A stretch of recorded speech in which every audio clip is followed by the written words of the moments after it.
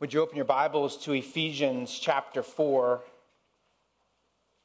Ephesians 4.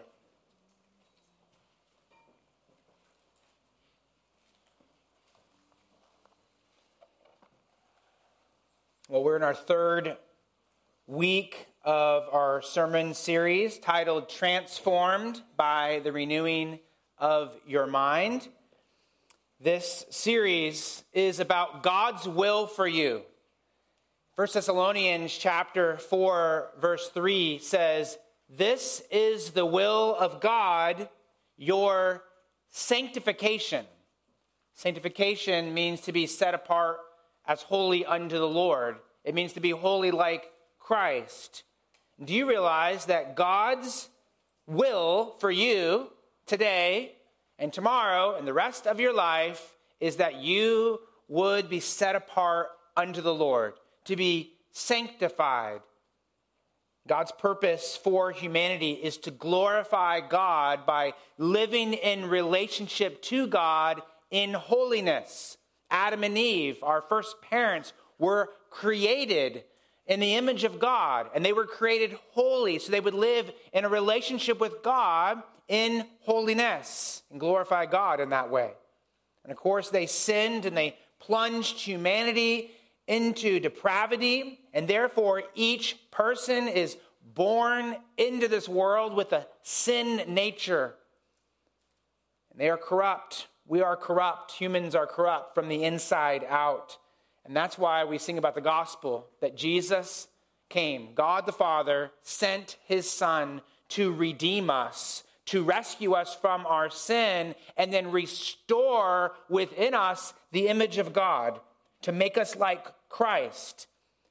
In fact, just as we introduced this morning and think about it in this way, sanctification has three tenses, three time periods. You have past tense, when you were converted, you were brought to life by the resurrection power of regeneration. You were given the new birth. So at your conversion, the gospel was applied to your soul by the power of the Holy Spirit. That is the gospel. Jesus died and rose again. So the Holy Spirit caused your old person, your old self, to die to sin and resurrected your soul to the Lord. And so at that moment, you were positionally made a saint.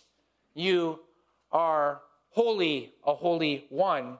And throughout your life, God practically makes you more and more holy. We call that progressive sanctification. You're growing, you're becoming more and more like Christ practically. And then last of all, when you see Christ, as we sang in that song, "It is well with my soul," when we see the Lord, and when you see Christ, you will be changed both inside and outside, soul and body, to be completely like Christ, holy, completely like him. That's called glorification. So past tense, present tense, and then someday in the future, finally, completely holy. And so God's good work, listen to this, God's good work in your life right now is actually to do what his purpose is for you, and that is to become more and more like Jesus Christ. So as we think about the text of Scripture that we're in, we're looking at how God transforms us. And so in verses 17 through 19, we saw why we need this transformation. In the last week, we started in verses 20 and 21 to see how God transforms us. We'll continue to do that this morning in those texts and those verses, those 4 verses. And then we'll look at what transformation looks like. The title of the sermon here this morning is The Transformation Plan. So it's actually going to be this week and next week. We're going to look at this. But this week, we're going to look at a new nature. The transformation plan, a new nature. And really, I think the big idea of this text of Scripture, Ephesians chapter 4, verses 17 all the way down to 32. So all these verses, I think the big idea is this right here. And that is, as a new person in Christ, you must walk like Christ by renewing your mind with the truth of Christ. And so as we go through these next 3 weeks and look at God's transformation plan and then see it working out practically, you're going to see this right here throughout this text, that God has made you a new person, That's through your conversion, through the regeneration of your soul. It's at conversion, I should say, through the regeneration of your soul. And you must walk like Christ. You put off the old, you put on the new, and then you are renewed in the spirit of your mind. And so this passage right here, verses 20 through 24, is how God transforms you to be like Jesus. So if verses 17 through 19 are a description of a dysfunctional, degenerate person without God, then verses 20 through 24 is God's instruction manual on how he restores you. If verses 17 through 20 is a description of the inner person, broken, decimated, depraved, like a building that's burnt out, then verses 20 through 24 is God's construction blueprints on how he renovates you from the inside out. So the question we really have to start off with this morning is, do you see that you need to be transformed? And do you desire to be transformed? That's God's will for you. And so we're going to look this week at our first point. It's really going to be the only point that we're going to have this morning, and that is that God transforms us by giving us a new nature.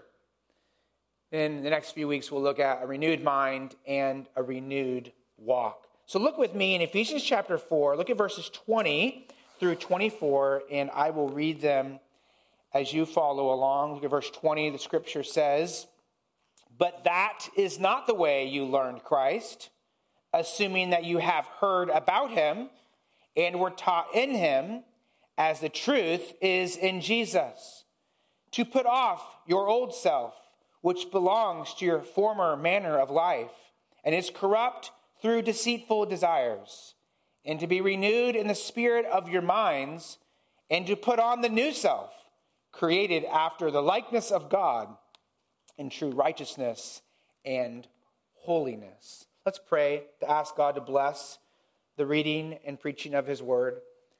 Father, we wholly trust in you to do the work of transformation in our lives. And so I pray you will use the word of God by the power of the Spirit of God to do that even this morning, Lord. Make us more like Christ. That is our earnest desire in prayer. We pray this in Jesus' name. Amen. Well, it was about 5 o'clock in the morning, and I heard scratching on the carpet. I heard doors opening. I heard meowing. Yes, it was my cat. And I had to go find the cat, put the cat away, lock it away, so it stopped bothering me, and so I could go back to sleep. And as I went back in my room, and I saw my dog was just laying there sleeping. And I thought, this is this past week, okay? This is not like this is this past week. I thought, why can't my cat be more like my dog? My dog likes me. Like I come home, my dog, he runs up to me. My cat runs away from me. Throughout the day, my cat sleeps. And at night, my cat likes to walk around. My dog sleeps through the night. Now, we used this as an illustration a couple weeks ago. I used this as an illustration that your nature orients your mind, which produces your actions. In other words, we learned you do what you do because you think what you think, because you are who you are. Why do cats do what cats do? Because cats think like cats think. And why do cats think like cats think? Because they're oriented by their nature. And why do dogs do what they do? And because the dogs think like they think. And the point is, if I want my cat to be like my dog, what do I have to do? I could kill my cat. No, I'm not. I might try to train the cat to be like a dog. I might say, do this, do this, do this. Do you think my cat's going to turn into a dog if I do that? If I teach my cat to like me more, do you think my cat will ever like me more? Well, maybe, I don't know, but probably not. It's not going to be like a dog. Unless what? Unless I were to change that cat into a dog. And you say, Pastor Ben, you're getting into some really ridiculous things here. But see, here's what we're talking about. You can't have true transformation and change unless there's change all the way down to the very nature.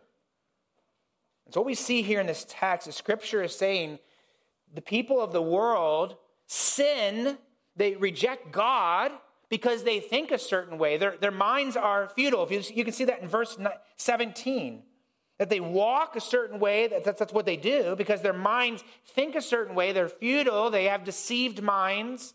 They don't comprehend the truth of God, and therefore their mind is distorted to actually not see God and who he really is and how he really works, but they actually see themselves as God.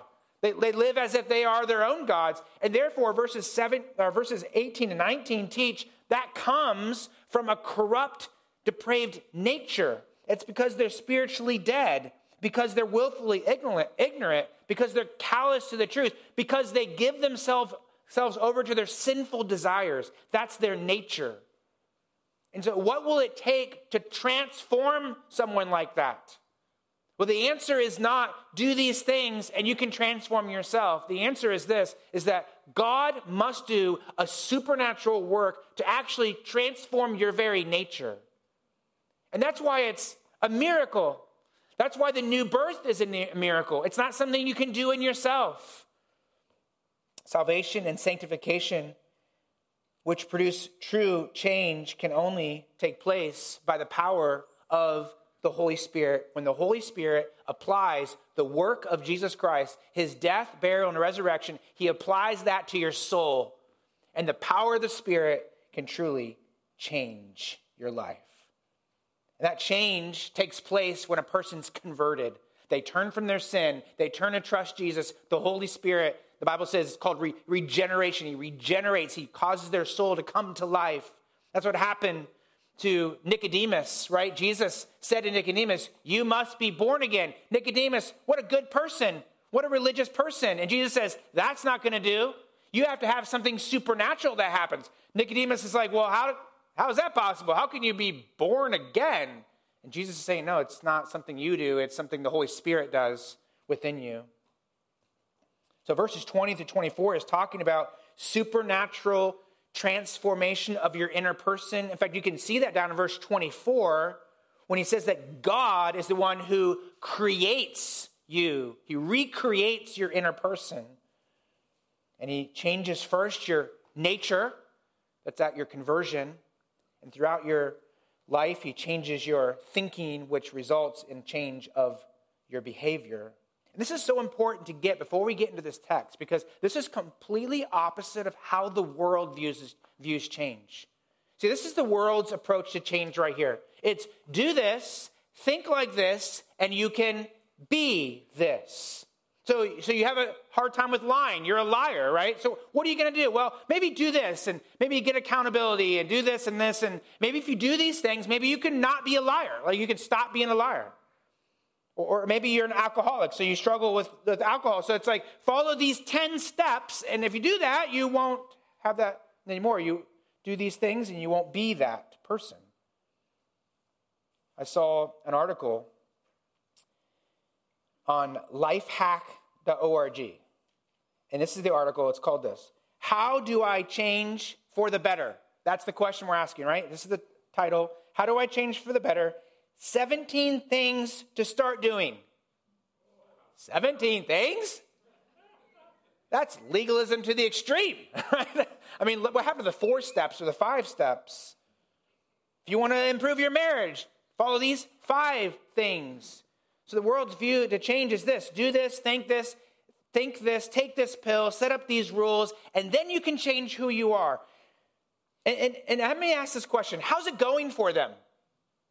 Well, I read an article as well that talked about a government institution, a government program, I should say, from the National Institute of Health. There's a program that your tax dollars are funding called the Science of Behavior Change. This is what Jennifer Sumner, PhD, wrote about this organization, what they're trying to do. They're trying to be able to find out why people do what they do and how to change behavior. And she wrote this: there's been a lot of work done to help people change their behavior, but we really don't have many successful interventions to help people maintain those changes over time. You know what she's saying?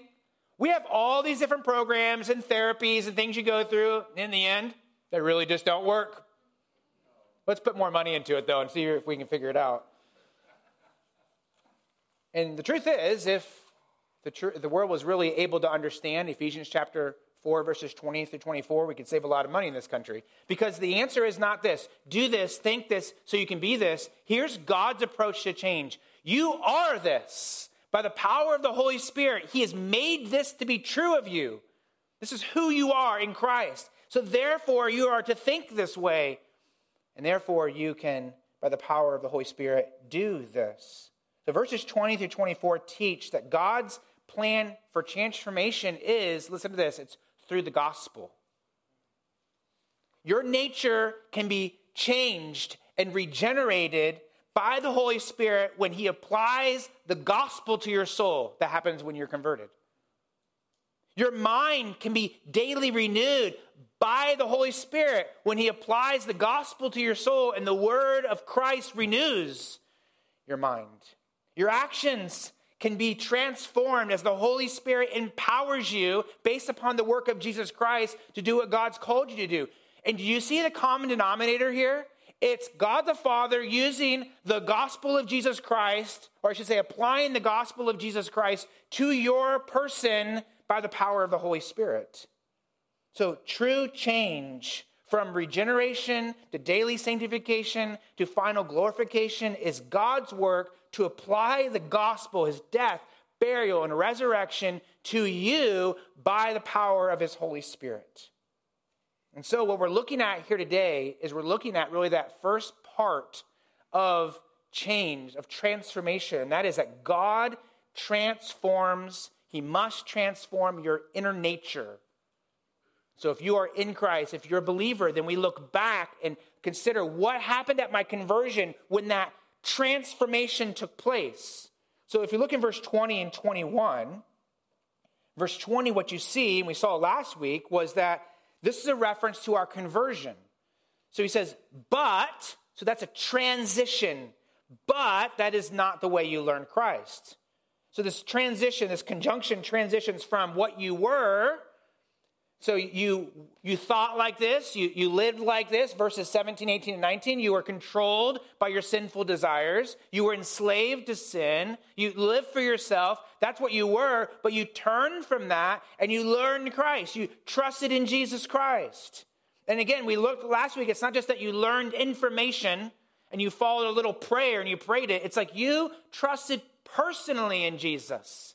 You had a personal encounter. And that personal encounter, it drastically changed your life. So I think a question we all must answer in this room is, are you truly converted? Have you been truly converted? Have you turned from your sin? And are you trusting Jesus as your Lord and Savior? Do you have a personal, life-changing relationship with Jesus? Listen to that question. Do you have a personal, life-changing relationship with Jesus? If you're like, well, I come to church once in a while, and is Jesus changing your life? That's Christianity. Christ is changing us. He has changed us. Yesterday, my grandpa had his funeral.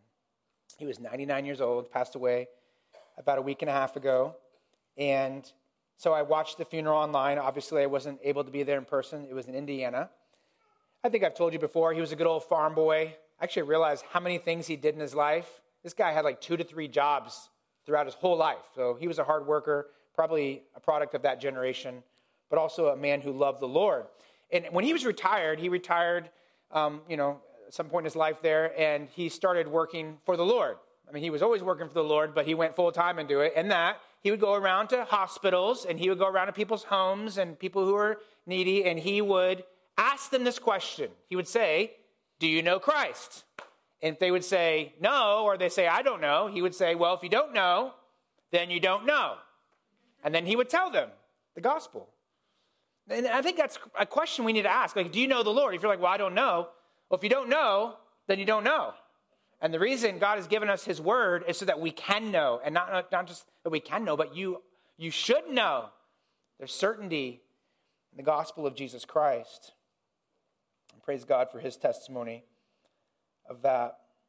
So verses 20 through 21, we are just have a description of conversion.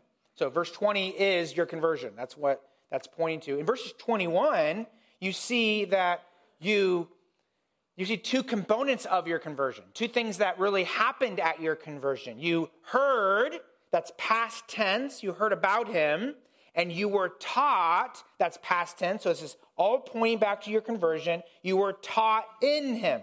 So the two components of your conversion is you heard who Christ is. Remember last week we said, is it about Christ or is it just Christ? And I said, I don't know if it really matters. The point is that when you hear the gospel, when you hear the word of God, you're hearing Christ, and what's he saying? He preaches about himself. He preaches the gospel. So you're hearing who Christ is. And that word hear isn't just like you have sound coming in your ears. It's the word that was used by Christ to listen, receive, and to believe.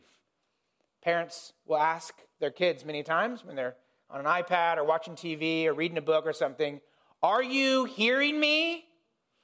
And they're not asking, is there sound going in your ear? Does it work? No, they're saying, are you listening and receiving what I'm saying? And that's what God's saying here. Like, you listened, you knew the truth of who Jesus is, the gospel of Jesus Christ, and you received it unto yourself. Jesus said this in John 8:47. Whoever is of God hears the words of God. Hears means they listen, but they also receive it as their own. The reason why you do not hear, he was talking about the Pharisees, is that you are not of God. So they were listening to God's word, but he's saying you listen, but you don't receive it as your own. And it's because you have a sin problem, actually a sin nature problem. It's because you're not of God.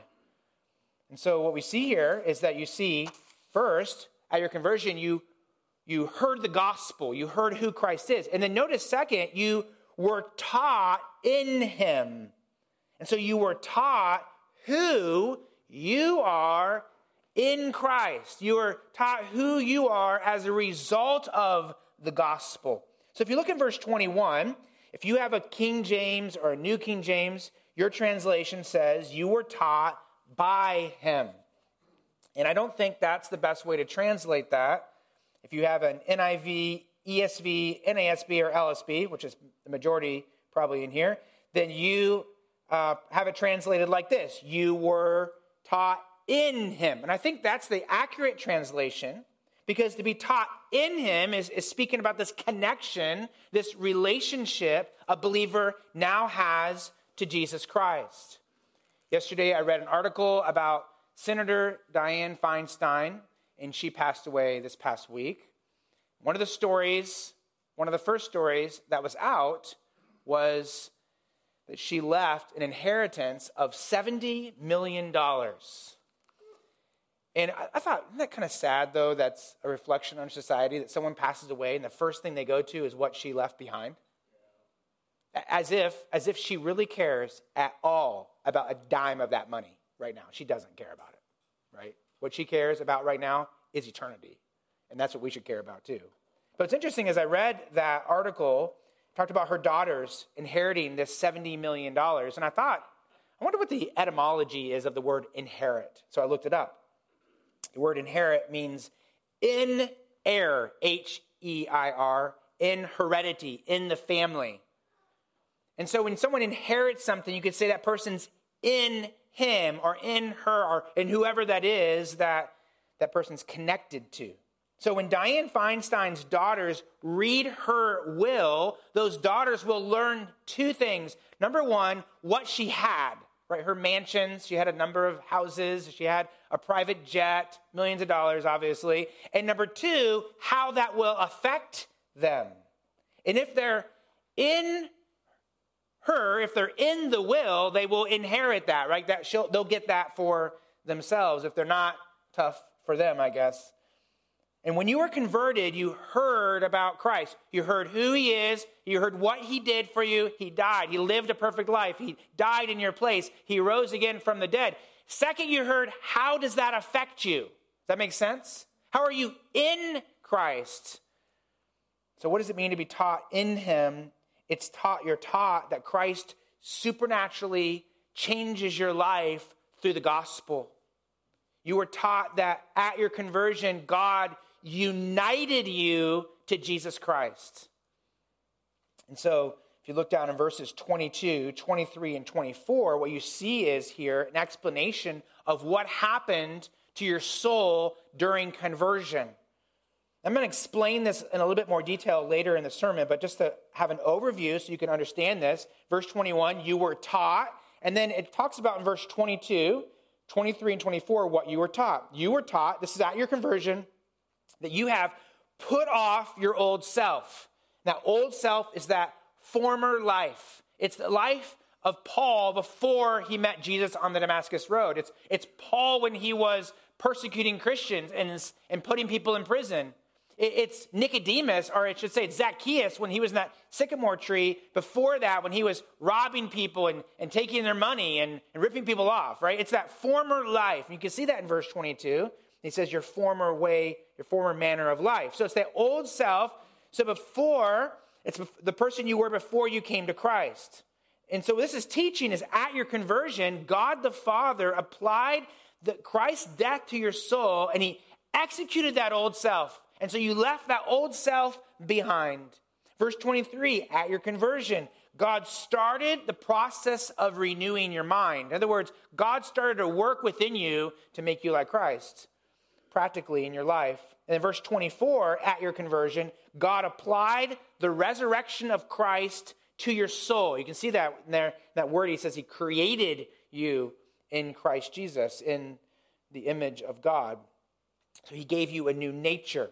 And again, we'll explain that in more detail in just a moment. But what happened to you when you believed the gospel of Jesus Christ? God supernaturally united you with Christ. And this is called the doctrine of union with Christ. This doctrine goes like this. If you want to write this down, this might be a treasure for you to keep with you somewhere in your Bible. Union with Christ is this: that God the Father applied the work of Christ to your soul and so united you to Christ that all of his grace and his blessings are yours. So this is the truth, that God the Father applied the work of Christ, it's his death, burial, and resurrection. He applied that to your soul and so united you to Christ that all of his grace and blessings are yours. And at this point, you're saying, oh, Pastor Ben, theology, doctrine, I'm about to go to sleep, or maybe I already am. But please don't, because I actually think that if you understand this doctrine right here, it will change your life. This doctrine is like a lost treasure, and Christians need to go open it up and figure out what's inside. I was thinking about how to illustrate this, and I was thinking the importance of this, and I was thinking, if you got a letter in this week from Bernard Arnault, and it said, I got something for you, what would you do with that letter? Now, how many know who Bernard Arnault is? Raise your hand. Oh, okay. Well, nobody. It's true. Except if you read Forbes magazine, because he is the richest person on earth. $210 billion. Now, if you got a letter from that guy this week, and he says, I got something for you, would you research him? Would you try to find out as much as you could about him? Especially if he said, go to this place, and you'll find this there. You're going to try to find out. And the point is, what we have here is far beyond that man, anything that man could ever give you. This is a treasure that lasts for eternity, that its worth is eternal. And so union with Christ is so important. So I hope you will tune your minds into this morning as we think about this. When we study union with Christ, what we look for are a couple of key phrases. One is in him. Another one is in Christ. That's why I gave you an assignment this past week to read through Ephesians and study how many times you saw the phrase in him or in Christ or in the beloved. So did you guys do the assignment? Okay, I won't have you turn it in, I guess, but I did it out of the ESV. So does anyone have, how many times do you find the phrase in him in Ephesians? Anyone have a guess? 8? You got 8? 9. Okay, I found 9 too. I didn't cheat. I just went through and searched for it, okay? Okay, and how about in Christ? 13. 15? Oh, you might be using different translation. but I believe you. Okay, well, I got 13 as well. So, and I use the ESV. So we'll see. Maybe I didn't count it right. That could be possible. But what's interesting, if you look at it, if you look for those phrases in in chapters 1 through 3, the phrase in Christ, let me find this here, make sure I'm correct about this because I don't want to be wrong about this part. The phrase in him is found only in chapters 1 through 3, except in our passage right here, chapter 4, verse 21. The phrase in Christ is only found in chapters 1 through 3, except in our text right here, down in chapter 4, verse 32. So my point is this: when you're seeing the in hymns and in Christ, you find them pretty much only, except for those 2 examples, in the first 3 chapters. Why is that? Well, if you read the first 3 chapters of Ephesians, what you'll find is those chapters are heavy with doctrine. And the doctrine really can be summed up like this: that God in Christ has made you a new person. I mean, when you read those 3 chapters, you see all that God has done to make you a new person in Christ. And then chapters 4 through 6 teach the commands. How in Christ God expects you to walk, to live. And so the point of this is that when we are considering what it means to be in union with Christ, we're going to look at those first 3 chapters and really study that. Now, we're not going to do that in depth here this morning, but I would encourage you to find those treasures of what it means that you are connected to Jesus Christ.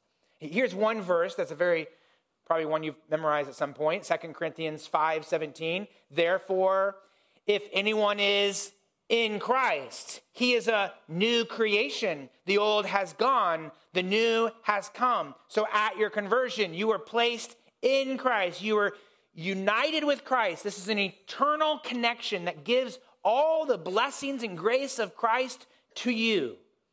The Bible uses the illustration of the union of marriage in Ephesians chapter 5, the union of marriage to illustrate this union with Christ. Jesus used the illustration in John 15 of a branch on a vine, connected, united to a vine that needs the nutrients of that vine. So to be in Christ, to be in him, means that you are eternally connected to God. Maybe give it as a little story to help us understand this. I want you to imagine a man who is on the side of the street, and he is a wandering scoundrel. He is wanted by the FBI. He has millions of dollars in debt. He's laying there in his dirty, filthy, stinky clothes. He's depressed. He's afraid. Okay, so he's the worst situation you could possibly imagine. Then a man in a limousine pulls up, and this man gets out of the limousine. He's well-dressed. He has some papers in his hand, and he walks over, and he says, "Are you so-and-so?" And the man says, "Yes, I am." And he says, "I am a benefactor, and I have heard about your situation, and I have something for you here. In this hand right here, I have a pardon for all your crimes. In this hand right here, I have a note that says all of your debts have been paid for. In this hand right here, I have a piece of paper that has my bank account, and your name is next to my name in the bank account. In this paper right here, I have the deed to my mansion, and my mansion is now your mansion as well. If you get in this limousine, all of this will be yours." So the man agrees. He gets in the limousine. He drives to the mansion. He finds out in his bank account that there's millions, maybe billions of dollars in there. And all of that is now his. In other words, this man is in the benefactor. You could say everything of that benefactor's is now that man's. And that's what it means to be in Christ. Everything that is Christ's is now ours. And so that should cause us to say, well, what does Christ have? What does he offer that I could have for myself? Well, Christ offers a new identity. He gives a new identity. He changes our position, and he changes our condition. So just think about what it means that we are in Christ. It means that when you walk into the treasure room of God's grace, every treasure of heaven is yours. The phrase in Christ means that when you look up in the log books of heaven, you are described as one who is redeemed, one who is regenerated, justified, sanctified, forgiven, adopted. You have the inheritance. You're even described in Romans chapter 8 as glorified. Like that's the guarantee that you have. The phrase in Christ means that when Satan accuses you before God and says, you deserve to go to hell for your sins, you deserve to die eternally for it, Jesus speaks and goes, no, actually, he's already dead. She's already dead. Satan goes, no, they're not. They're alive. They deserve to go to hell. And Jesus says, no, that person's united to me. I died, so he's dead. Dead to that sin, no longer under condemnation. The phrase in Christ means that when Satan says, well, you have no right to be in heaven, Jesus says, actually, right here is the deed to heaven, and that person's name is right here. I wrote it with my own blood. So it means that everything of Christ is ours. In fact, notice this. Go back to Ephesians chapter 1, because really in Ephesians 1, 2, and 3, we really should read that and be overwhelmed that what we're reading is what God has done through Christ for us. Look at Ephesians chapter 1, verse 1. Right off the bat, he addresses the church. The saints who are in Ephesus. Saints, holy ones. Now think about that. Because these people, some of these people in the church, they had been demon worshipers. That's what Acts chapter 19 says. I mean, they burnt all those books of witchcraft and all that kind of stuff. Would you consider those people holy ones? What made these people holy ones? They're in Christ. In fact, look at verse 3, Ephesians 1:3. God is the one who declared them to be holy ones because they're in Christ. Blessed be the God and Father of our Lord Jesus Christ, who has blessed us, notice those next two words, in Christ, with every spiritual blessing in the heavenly places. I mean, in Christ is like the bank account number for the eternal riches of Christ. It's like you're coming down for Christmas and you want to go get the presents, and all the presents under the tree have your name on it, even though they're not yours. Someone's given them to you. It's Jesus. Ephesians chapter 1, verse 7. Notice Ephesians 1:7. We're just going to touch a couple of these. In him, you could say, in Christ, we have what? Redemption through his blood, the forgiveness of our trespasses, according to the riches of his grace. You see, when you walk into the first bank of God's eternal grace, the name on the account is Jesus, and your name is right next to it. And when you open up the vault of what Jesus has done in redemption, you are looking into an immeasurable riches of Christ's grace. When you go into the vault of what Christ owns, what you find there, the riches of grace are eternal. Look at Ephesians chapter 1, verse 11. You can see that what Christ owns is yours. Ephesians 1:11. In him we have obtained an inheritance.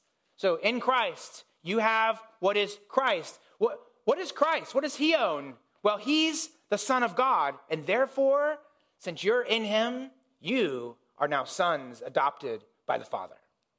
Jesus, he has the love of the Father eternally. Nothing can separate that love. And you're in Christ, you are eternally loved by the Father. You have the peace and the joy and the fellowship of the Father. You have the intimacy of the Holy Spirit. What Christ has is yours. Go to Ephesians chapter 2, verse 1, because this wasn't always the case. You weren't born like this. In Ephesians 2:1, actually you were born dead. Ephesians 2:1, you were dead in the trespasses and sins. You were in sin, in Adam. Your very nature was depraved. But look at Ephesians 2, verse 10. But now you are his workmanship, created. That's past tense, point in time in the past. That's something that's passive. In other words, God, at your conversion, he recreated your inner person. He gave you a new nature. We could keep going through Ephesians and look at all these in hymns and in Christ, and we could dig up all these riches. But let's go back to Ephesians chapter 4, and let's look at the riches of God's grace to us in Ephesians chapter 4, verses 20 through 24. And notice in verse 21 that we were taught in him, we're taught that we are a new person because of the grace of God.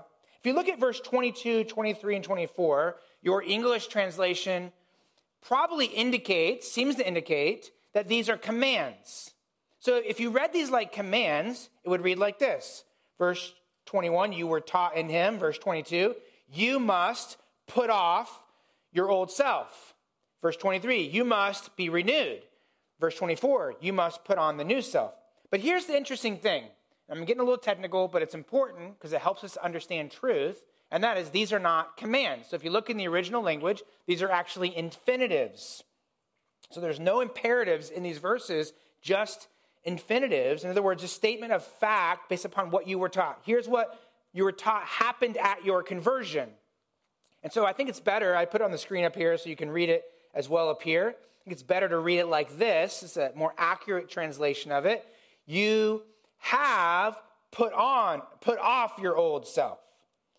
So you've put off your old self. Verse 24, you have put on the new self. And again, these are past tense. These are point in time. So what happened at your conversion.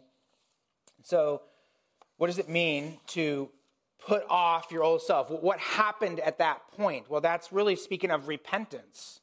Like you said, I'm not going to live like that anymore. I'm not going to follow my sin anymore. I'm not going to live for myself anymore. I'm not going to follow that former manner of life that is corrupt through deceitful lust. But it's not just your own repentance. Actually, what happened was God, the Father, he caused your old self to be crucified with Christ. You were united with Christ so that it was like you died at that moment when you were converted. It's like you died with Christ at that moment. Of course, Christ died at a point in time, but the Holy Spirit applied that to your life. That's what it's saying. You've put off the old self. God did that to you, and you did it and you were a part of that when you turned from that way of living. Look at verse 24. You have put on the new self. So notice this is again, you put on the new self, and what is the new self? It's created after the likeness of God in true righteousness and holiness. So at your conversion, God so united you with Christ that you were resurrected. You believed the gospel of Jesus Christ. You were resurrected to that faith and to that new life. And again, look at that word created. It's past tense. It's something that's passive. It's something God did to you. So at your conversion, God recreated your inner person, your inner nature. And notice how he created you in the image of God, in the likeness of God. Well, who is the image of God? Well, Jesus is the image of God. So he created you holy like God. Notice holy like Christ. Notice that in verse 24. After the likeness of God in true righteousness, he created you righteous. He created you holy. And look at verse 23, sandwiched in between there. You are being renewed in the spirit of your minds. That is, at conversion, God united you with Christ, and he gave you the gift of the Holy Spirit, which you have for the rest of your life. And that gift is to renew your thinking so he can transform your behavior. So verse 23, or 22, 23, and 24 are speaking of your union with Christ at your conversion. You are not the old person in Adam anymore. You are now the new person in Christ. So God's plan for transformation starts at your conversion. So let's come back to the practical. You want to change your life? You want God to change your life? Well, here's the question. Have you truly been converted? Has God so united your soul, to Jesus Christ that you have had a change of your inner being? God has given you a new nature. See, the answer is not do this, and then God will do this. The answer is believe in the Lord Jesus Christ, and he will save you. God is not in the business of just modifying your behavior. God is in the business of supernaturally transforming your nature. So if you're in Christ, what is the call of God to you? remember what God did to you. Remember who you are truly in Christ. And because you are a new person in Christ, because you are a saint, because you are forgiven, because you are holy, live as the one God made you to be. I mean, think about that illustration of that man who was picked up in that limousine. His life was changed. Can you imagine if that man decided to go back out in the street, put those old clothes on, and live out there? You would walk up to that man and you'd say, what are you doing? Like, you have all this. This is who you are. Why are you on the street doing this right here? And you would say, don't live like that. Live like how that man made you to be. That's what the call is in the gospel. That is the call in the scripture to us. Martin Lloyd-Jones said it like this: in Christ, I am a saint, and I become more saintly as I proceed. In other words, God made me a saint, but I should be becoming more and more saintly. I do not end by being a saint. I start as a saint. You understand the difference there? He's saying, I'm not living my life hoping that someday I can be a saint, so therefore I can go be with God. He's saying, God says, you're a saint, live like a saint. But it should be increasingly evident that I am a saint as I go on in my sanctification. Let me just share two passages to help you with this. Put them on the screen up here. Colossians 3:9. Do not lie to one another. So God's saying, don't live like the world. Don't lie like the world, like you did before you were a believer. Why? Seeing that you have put off the old self, that old life and its practices.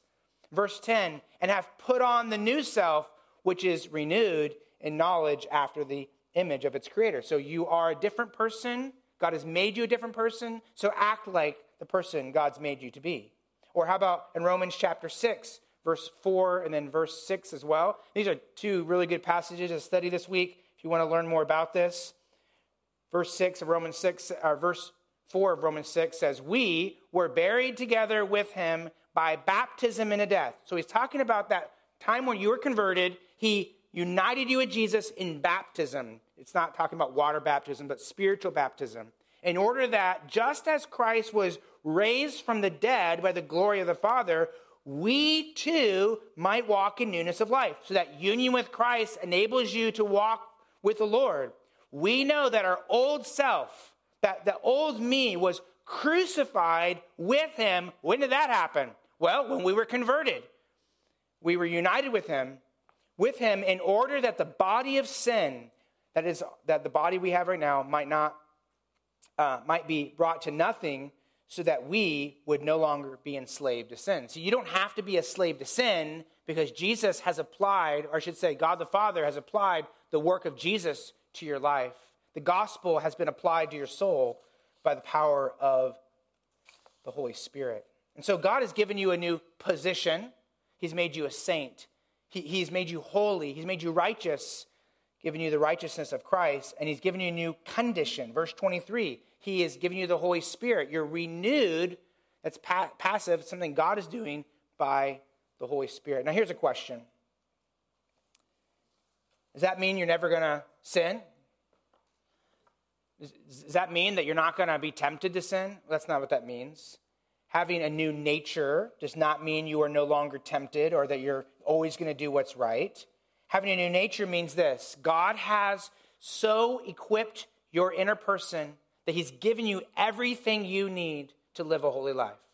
You have the Holy Spirit. You have the grace of Christ. You have been given new desires, a softened conscience, a strengthened will. You have the Word of God. And so it's not that you're not going to struggle. It's this, that God has started the work in you, and God will continue to work in you. And before the Father, when he looks at you and considers who you are, what he sees Jesus. And Jesus, by the power of the Holy Spirit, is within you, and he will help you to be more and more like Christ. And so what do we need to do if we really want to be transformed on a daily basis? We need to look back and think about, what did God do in my soul through the power of the Holy Spirit? Well, he applied the gospel to my life. What do I need today? I need to apply the gospel to my life. I need to consider who God has made me to be. Who am I in Christ? Let me just end by giving you a real-life illustration. I think that sometimes you can get lost in the clouds of theology, so let's come down to the earth and see this. Some of you in here have had people in your life that have hurt you. You've had people who have maybe betrayed you. Maybe they've gossiped about you behind your back, or maybe there's a friend who has had a misunderstanding and now they've cut off the relationship. Or maybe there's someone that worked for you or whatever, a contractor, and they ripped you off some money. But they get the point. Like you have people that have hurt you, right? And so what is the response that the world gives to that? Well, they do you wrong. Better get them back, right? Revenge.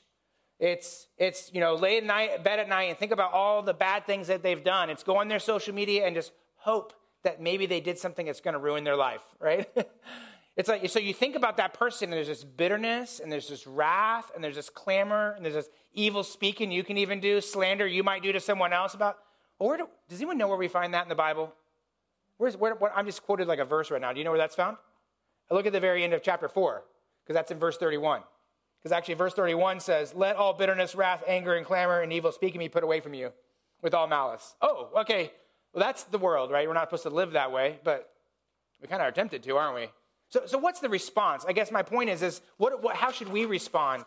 Well, I think it's this. Look at this. First thing you do is you say, okay, who am I in Christ? Right? Who was I? I was a person that deserved condemnation, right?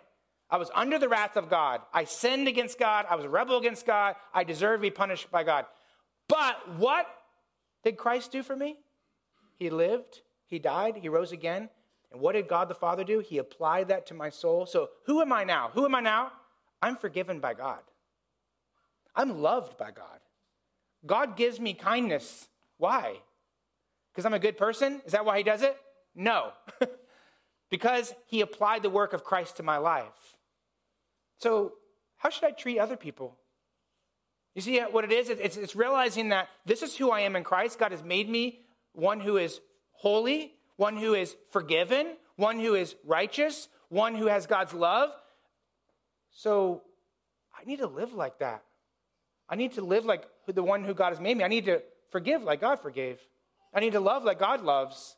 Does that make sense? And it's going back to who you are in Christ. And think about it. You think, well, that person really wronged me. Listen, forgiveness does not mean that you pretend like sin doesn't matter. Did sin matter to God? So much so that Jesus was tortured on the cross for us. Like sin mattered to God. It's not like you don't deal with sin. Forgiveness is not pretending like it doesn't matter. Forgiveness is not asking a sinner or calling a sinner to repentance. Forgiveness is surrendering my right to hurt that person. That's what forgiveness is. It's surrendering my right to hurt that person. Well, they deserve it. Oh, let's go back to who we are in Christ. We deserve it. But God the Father didn't give it to us. He reserved the right he has to punish us by punishing Jesus. And so did God punish our sin? Absolutely. But he did it by punishing his son. Did God the Father punish our sin? He punished the Son instead of us. And so then as we consider that, we can look at verse 32. And what does he say? Be kind to one another, tenderhearted, forgiving one another, as God, and what's the next two words in verse 32? As God in Christ has forgiven you. Oh, look, God united me to Jesus, and he forgave me. And if that's who I am in Christ, that's how I should live. Let's pray.